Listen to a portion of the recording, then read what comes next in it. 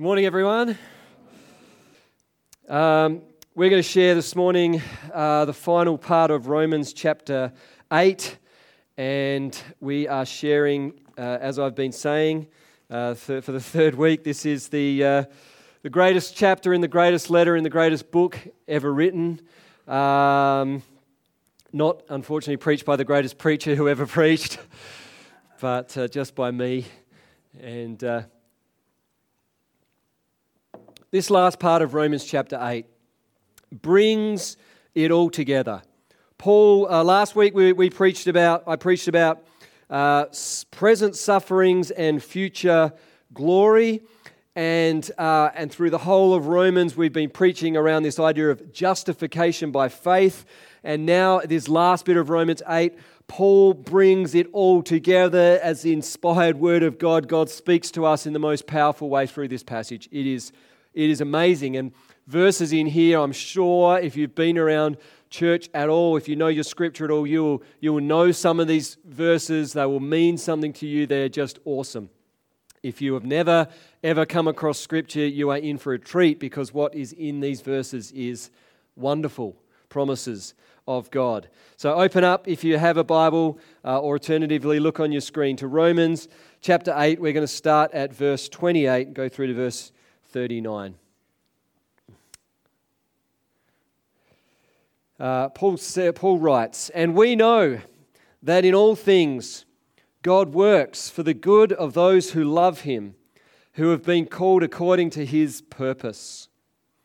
For those God foreknew, He also predestined to be conformed to the image of His Son, that He might be the firstborn among many brothers and sisters. And those He called, and those He predestined, He also called. And those He called, He also justified. And those He justified, He also glorified. What then shall we say in response to all these things? If God is for us, who can be against us? He who did not spare His own Son, but gave Him up for us all, how will He not also, along with Him, graciously give us all things? Who will bring any charge against those whom God has chosen? It is God who justifies. Who then is the one who condemns? No one. Christ Jesus, who died, more than that, who was raised to life, is at the right hand of God and is also interceding for us. Who shall separate us from the love of Christ? Shall trouble or hardship or persecution or famine or nakedness or danger or sword? As it is written, for your sake we face death all day long. We are considered as sheep to be slaughtered. No, in all these things we are more than conquerors through Him who loved us.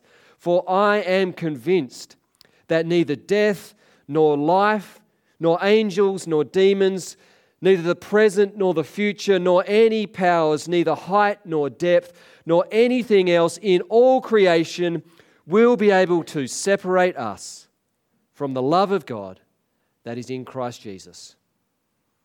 Amen. Let's get the band up. We'll just go into the last song. What do I add to that? Well, hopefully something to help explain it. Let's pray and we'll get into it. Heavenly Father, this wonderful scripture that speaks so powerfully about truth that should affect every single part of our life and every single day of our life, I pray that you would allow it to speak into our hearts, into our minds, into the deepest part of who we are and how we live as your Spirit works in us. Illuminate your word and speak to us in Jesus' name, I pray. Amen.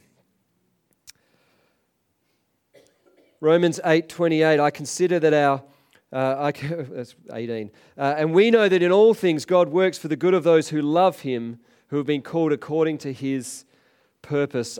When I read this, I think this is so important, because what I want to unpack to you is that I think actually that Western Christianity, comfortable Western middle class Christianity, and biblical Christianity actually are often quite different. how we have come to understand the Christian life, what we desire out of life, what we want in life, and what God wants for us in our life, and what God's real heart is for us, are actually often two different things. And really the goal, therefore, is not that God kind of comes around to our agenda, but that we actually come to understand God's plan and purpose in our life. And we actually submit to His plan for our life. There's a story about life and how we perceive it. I kind of heard this, and it was a story based around the American Civil War, and it kind of goes like this. A man was talking about the story of his son, and he said, my son, he'd saved up all this money, and he bought this fantastic new horse that he could ride. And the man's friend says, wow, that's wonderful. He says, yes, but then he was out riding, and he fell off the horse, and he broke his leg in 4 places. The man says, wow, that's terrible.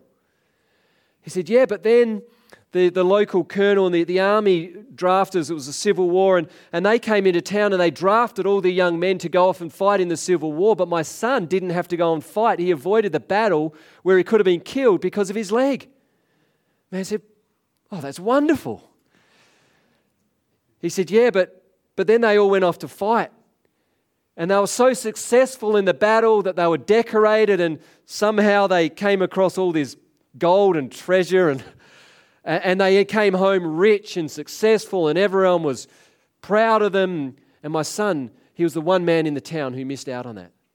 He said, oh, it's terrible. He said, yeah, but then they took all their money and they were so proud, they became arrogant. They went into the city and they all got drunk and partied, and they all got locked up and put in jail. I can't remember whether that's terrible or... But my son missed out on it. He said, oh, that's wonderful. Yeah, but then actually just feeling alone and isolated, and the only guy left in his village, and the one who didn't go to battle, it just ate at him, and he actually fell into a deep depression. And I said, oh, that's terrible. Yeah, but in his low point, he actually turned back to God and found Jesus. Ah, that's wonderful. It's an interesting story. Let me tell you a real story. Story about a guy named Paul. This is Paul's real story. Paul was a Pharisee of Pharisees. He studied the scriptures and knew them back to front. He was zealous for God. That is wonderful. But then when he heard about these Christians, he was so incensed about this new teaching about Jesus that he began to persecute them, and he began to travel from place to place, putting them in jail, and was even there while a Christian named Stephen was stoned to death, and he gave approval for that. It's terrible. You probably don't have to call it out. I'll just go through it. But then Paul, on his way to actually a town where he wanted to arrest more Christians, met Jesus and encountered the living Jesus and fell to his knees and gave his life to Jesus. And in that moment, he became not only a Christian, but someone who began dedicating his life to sharing the gospel of Jesus with those who didn't know it. He became an apostle to the Gentiles. That is wonderful. But then for doing that, he was locked up. He was beaten. Once he was whipped several times to within a point of losing his life. He was attacked by people. He was mocked and scorned and treated terribly. That is terrible. He was thrown in prison. That's terrible. But from prison, he wrote letters that have formed the Bible. That actually now the scripture, we only have those letters because he couldn't travel to those places, so he wrote letters to them. That's wonderful. In fact, he then got released and continued to do ministry. That's wonderful. But then he got arrested again. This time, eventually, he got put on a boat and he got taken to Rome. And eventually, he was executed. If I have this right, he was beheaded for following Jesus and making him known. That is terrible. But where is Paul now? He is with Jesus. That's wonderful. It's wonderful. It's interesting when we consider this idea about how God works all things for good, how we tend to have a perception of things in a moment. We judge things from our perspective, and from our human nature, and when we think and operate outside of, we just tend to sort of look at things and we go, oh, this is terrible, or this is wonderful, and we have this perspective which is bound purely in kind of the here and now, but then we forget there's actually the sovereign God who sees the end from the beginning and actually has a plan for us that is kind of bound from all eternity. And you have to ask, well, which part of story was God with Paul and at work in Paul's life? Which parts? All parts. Not just the great parts where it's all going well for Paul. He certainly didn't abandon Paul at any point. In fact, you could probably say that he was more closely with Paul in the hard times. And so our greatest desire, if we're honest, and you can shout out if this is different for you, but I would suspect that our greatest desire is, and this is kind of driven by our flesh, is that we become and remain healthy and wealthy and happy. That's what we want.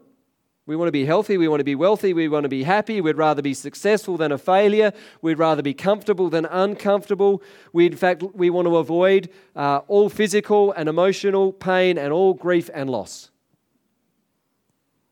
And that's not a bad thing. That's natural. But that is not God's greatest desire for you. God's greatest desire for you is that you become more like Jesus. Do you know that? There's our desire, healthy, wealthy, happy, comfortable. There's God's greatest desire, which is that we become more like Jesus. And the truth is that the things that mature us and deepen us and grow us and transform us into the likeness of Jesus are often things that clash with our desire for health, wealth, comfort, and happiness. It's interesting, we give birthday cards, and I write this in birthday cards. May the Lord bless you, and just pray for every success for you for the coming year. Perhaps we should write in birthday cards, may the Lord allow you to experience difficulty and trial and hardship in the coming year, so that through it you become more like Jesus. That would get an interesting reaction. What does John chapter 15 say in the vine and the branches? He says, I am the true vine, and my Father is the gardener. He cuts off every branch in me that bears no fruit, while every branch that does bear fruit, he prunes so that it will be even more helpful. Friends, we've got to understand that God is coming at us with pruning shears. That sounds a little harsh. In the analogy, that's the truth, though. That God wants to either cut off or he wants to prune. And I imagine if you're a tree, both of those processes are a little painful. And God wants to actually make us more like Jesus. And so we come into this passage, and I want to talk about 5 unshakable convictions in Romans 8:28. The message, I should have said, has got 5 unshakable convictions, 5 undeniable affirmations, and 5 unanswerable questions. That's where we're going today, and I'll thank John Stott for that little saying. But 5 unshakable convictions. Here's the first one. And we know. And we know. Paul says about spiritual gifts, I do not want you to be ignorant about spiritual gifts. I don't want you to be ignorant. I want you to know and understand. I think Paul could also say this about suffering and difficulty and hardship. I don't want you to be ignorant either or misled. And we know that in all things, not just good things, not just things that happen in this moment while we're at church, but actually more in the things that happen out of church. We don't grow so much through sermons. Hopefully you grow a little through sermons, but you're going to grow a lot through life. More through life than sermons. And we know that in all things, God works. God works. There is never a time when God is not at work in your life There is never a time.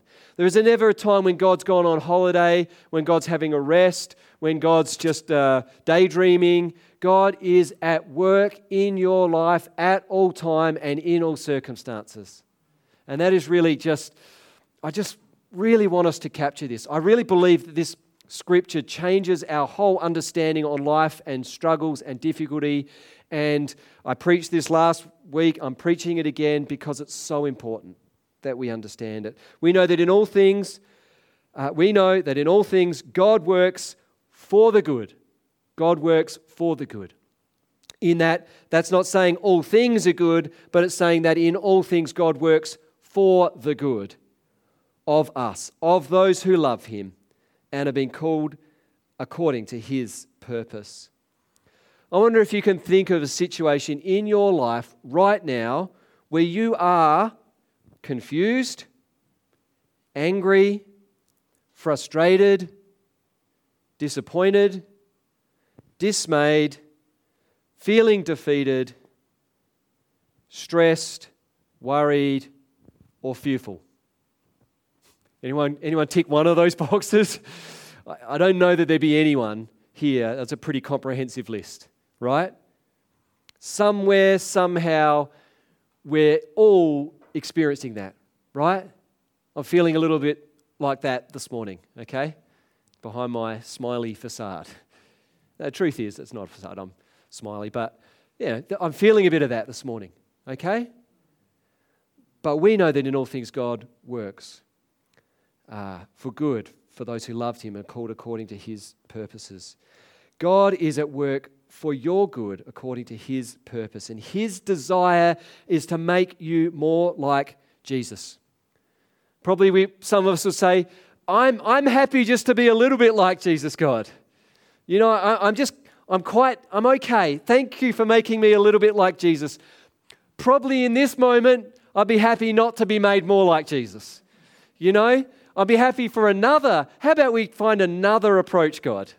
Because this little pathway's not the pathway I would choose. But God is allowing, I don't believe causing, but He is allowing in His sovereign plan for you to go through that. It's terrible. It's wonderful. It's terrible. It's wonderful. We have a perspective. God has a sovereign, eternal perspective. That's 5 unshakable convictions from Romans 8:28. Next, we have 5 undeniable affirmations. Let's have a look at the next couple of verses here. 5 undeniable affirmations. For those God foreknew, He also predestined to be conformed to the image of His Son, that we might be the firstborn among many brothers and sisters. Those He predestined, He called. Those He called, He justified. And those He justified, He also glorified. 5 undeniable affirmations. And oh my goodness, time is really getting away. I'm trying to think about how I cut this down a little. Foreknowledge, the foreknowledge of God. This whole thing, foreknowledge, predestination, let's be honest, it's a point of conflict and difference between theologians, and we could spend a couple of hours unpacking this. We could spend a couple of weeks of Bible college lectures unpacking this. I don't have time to do that. I'll just say this. There's essentially 2 understandings around both the foreknowledge and predestination combination in this passage.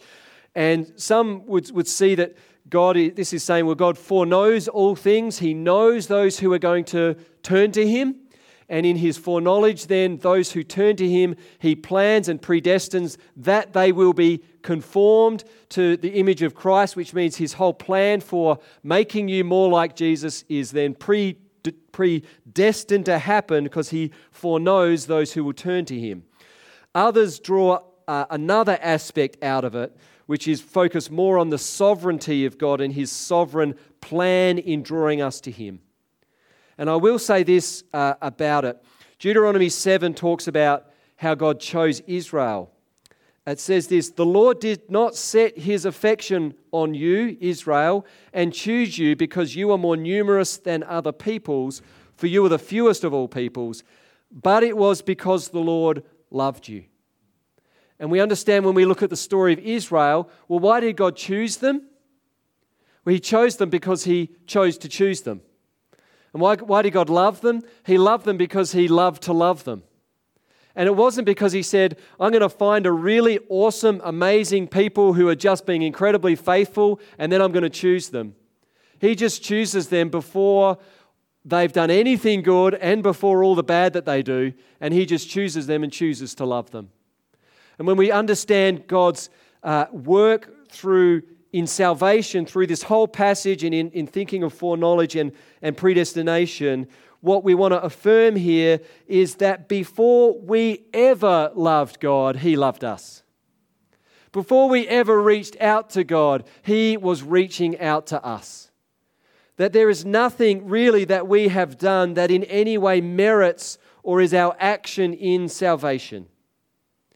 Now, yes, we make a decision for Christ and choose Christ, but we're only choosing Christ because he's first chosen us. Not because of what we've done, not because of a preceding good in our life, but because of his sovereign choice of us. And C.J. Vaughan, a theologian, says, everyone who is eventually saved can only describe their salvation from the first step to the last to God's favor and to act. Human merit is excluded. So those he foreknows, and someone else said that foreknowledge is almost synonymous in the Bible with foreloving. It's more than just intellectual knowledge, it's a heart knowledge. The Bible, when it talks about knowing, it's like knowing intimately, knowing relationally. God knew us relationally and foreknew us and foreloved us before we turned to him. Those he predestined, he called, and this is there's a general call to receive Christ, a gospel invitation, but most would say this is referring to a specific call or the effective call that called us to be raised from the dead to eternal life. Those he called, he justified. We've spoken about that. And those he justified, he glorified. Let me focus on glorified for a minute. The first four things in this passage, the first four affirmations, are things in the past. Okay? Those he foreknew, predestined, called, and justified. If you are a believer, these things have happened in your life. But the glorified part is something that will happen. Right? Last week's passage was present sufferings and future glory. When Romans speaks about glory, it speaks about it in the future, that we will be glorified. But there's a point here that when Paul shares this, he speaks it as though it's a past action. So he speaks about a future action as having happened in the past. Those he justifies, he glorifies. In the Greek, it's actually saying those he has justified, he has glorified. So why is this talking about something in the future as though it's something in the past? And the answer is because Paul is so 100% convinced of the certainty that we will be glorified that he speaks about it as though it's already happened. And some theologians get very, very excited about this. One theologian said this, because it's using the Greek tense, the aorist tense in the Greek, the verb that is used here. And one theologian says, this is just to capture how excited theologians can get about the Bible. He said, that tense of the last word is amazing. It is the most daring anticipation of faith that the New Testament contains. And I'm pretty sure, I certainly know for myself, when I read it, I didn't go, wow, that tense is amazing. But someone believed that, and we should therefore hold on to that because it's saying that our future glory, the future glory of us being in glory with Jesus is so assured that Paul can speak about it as though it's already happened. In the same way that he can speak about the fact that we have been justified and we have been called and we have been predestined and God did foreknow our future salvation. So out of that, and I'm flying through it, we have 5 unanswerable questions, which I'm running out of time. Can I go a little over today? Okay, I'm not going to worry about time then. 5 unanswerable questions. And I'm crackling a little bit. I'm going to go to the handheld, hands-free mic here. Okay. 5 unanswerable questions. These questions bring it together. From verse 31, have a look at that. What shall we say then? in response to all these things, if God is for us, who can be against us? There's the first question. If God is for us, who can be against us? And at one level, the answer throughout the history of Christianity is lots of people. Ask that question to a persecuted Christian in the first century who's standing in the arena waiting for animals to be released to tear his body to pieces, with a crowd jeering for his death. Who can be against me? Ask that to a present-day Christian living and persecuted in parts of the Middle East, countries like Syria and Iraq. Who can be against me? My community, my family, my entire nation, the government, the secret or religious police. Ask that too, without going into it again, Israel Folau and his wife Maria. Who can be against me? The media, powerful corporate entities, internet internet PC warriors, his employers, his former friends, random strangers, politicians. Who can be against him? And yet, the call goes out. This is saying at the end of time, the message will be asked, if God is for us, where are we? Where is the question? Question number one. If God is for us, the question will be asked, who can be against us? And there will come a point when we stand before God and God will ask that question, well, who here has any word against this person? Who here has got an answer for that question? And there will be silence. If God is for us, in the end, the question will be asked, well, who can be against us? There will be no one against us. In the end, the question will be unanswerable. There will be silence. Who is against this person? No one.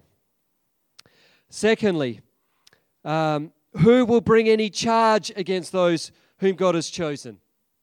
Again, it's like a court picture here, a picture in court, and we stand before God in glory, and the question is asked, despite all our sin, despite all that we've done, no matter what your story is, no matter how grave your past is, the question will be asked, who's got any charge to bring against this person? And the answer will be, no one, because we've been justified by the grace of God. Who can bring any charge against this person? No one. It is God who justifies. Who then is the one who condemns? Again, there will be a point where we stand, and the question will be asked, is there anyone here who will condemn this person? Is there any condemnation that can be brought against this person? The answer? Absolutely not. Who is the one that condemns? No one. Christ Jesus, who died, more than that, who was raised to life, is at the right hand of God, is also interceding for us. The last passage I preached said that who was interceding for us? The Spirit. The Spirit intercedes for us, it said in the preceding passage. Now it says that Jesus also intercedes for us. The Spirit is interceding and Jesus is interceding. Who is the one that condemns? No one.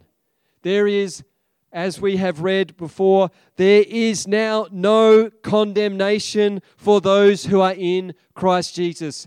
There is no condemnation for you because you are in Christ Jesus. No matter what happens in your future, there will be no condemnation for you because you are in Christ Jesus. And when you stand to be judged before God, there will be no condemnation for you because you are in Christ Jesus. This is the gospel. It is so good. Who is the one that condemns? No one. Who then shall separate us from the love of Christ? Shall trouble or hardship or persecution or famine or nakedness or danger or sword, is any of that got any power to separate you from the love of God that is in Christ Jesus? Absolutely not. Absolutely not. No matter what circumstance you are going through, no matter what circumstance or experience you go through, know this, that does not in any way separate you from the love of God in Christ Jesus. God's love for you is not departing you. It is not leaving you. It is never taking a leave of absence. It is never taking a holiday. It is never deciding that it's giving up on you. No matter what happens in your future, no matter what's happening in your presence, the love of God is for you and will never, ever depart from you. Nothing will separate you from the love of God.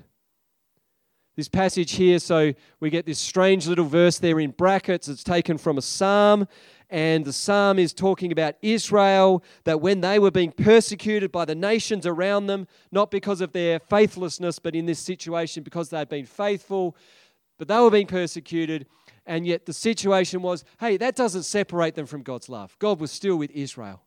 He'll always be with us.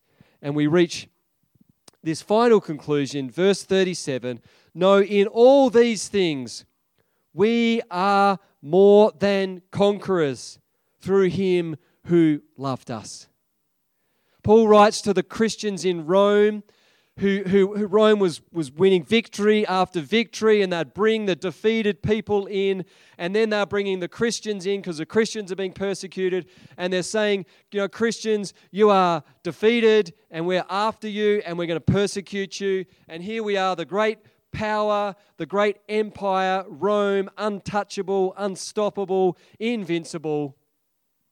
And Paul writes, in all these things, in all our sufferings, in all our struggles, in all our failure, in all our sickness, in all our hardship, in all the stuff we go through, above all of it and in all of it, we are more than conquerors through him who loved us. Why? I have nothing to add to this verse. I'll simply read it.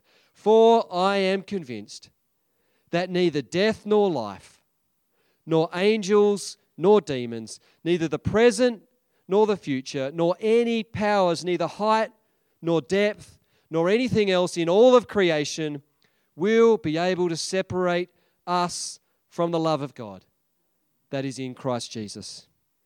Actually, let me add a few things. Nothing, neither death nor life. No matter what happens in the rest of your life, nothing will separate you. And when you die, it will not separate you either. It'll bring you closer to Jesus. Neither angels nor demons. People can focus on the spiritual realm and the spiritual battle, and we shouldn't deny that. But let me tell you this. Nothing in the cosmic spiritual battle, angels, demons, nothing in that spiritual realm will ever separate you from the love of God in Christ Jesus. In whatever you read or think about or take in or hear about around the spiritual battle and the cosmic realm and the influence of the demonic or whatever, none of that has the power to separate you from the love of God in Christ Jesus. Neither the present nor the future, nor any powers, neither height nor depth. You can go to the bottom of the Mariana Trench if you're so inclined. That's the deepest part of the ocean. And God's love will not be separated from you there. You can fly, you can climb Everest if you would be crazy enough to do that with all the crowds on Everest now. You can go to 30,000 feet on a plane. You can get someone to shoot you into outer space. Wherever you go, no place will separate you from the love of God in Christ Jesus. No height or no depth, neither angels nor demons, neither the past nor the future, nor, just to give a sort of a rider on all of this, nor anything else in all of creation. Nothing will be able to separate us from the love of God that is in Christ Jesus. Amen. Hallelujah. Praise God. Praise God. This is the gospel, and we receive it simply by opening our hand and saying, yes, Lord. Thank you, Jesus. Thank you, Father, for sending your Son for us. Nothing that I have done deserves this. No merit, no earning, nothing I've done has earned this. It is done for us. It is received as a gift. We just hold out our hand and say, thank you, God. This is why it is so wonderful to preach the gospel. Amen. Yeah, we just say thank you, God. We say thank you, God, for this wonderful, wonderful gospel. I pray against anything that would stop that message just reaching our hearts this morning of anyone here. Pray against the influence of the evil one who would want to stop us from just holding that truth in our hearts. May it just sink to the deepest place so that it shapes who we are and how we live. In Jesus' name, amen. You've been listening to a sermon from Hills Baptist Church. To find out more or to hear other great content, find us at hillsbaptist.com or on your podcast app.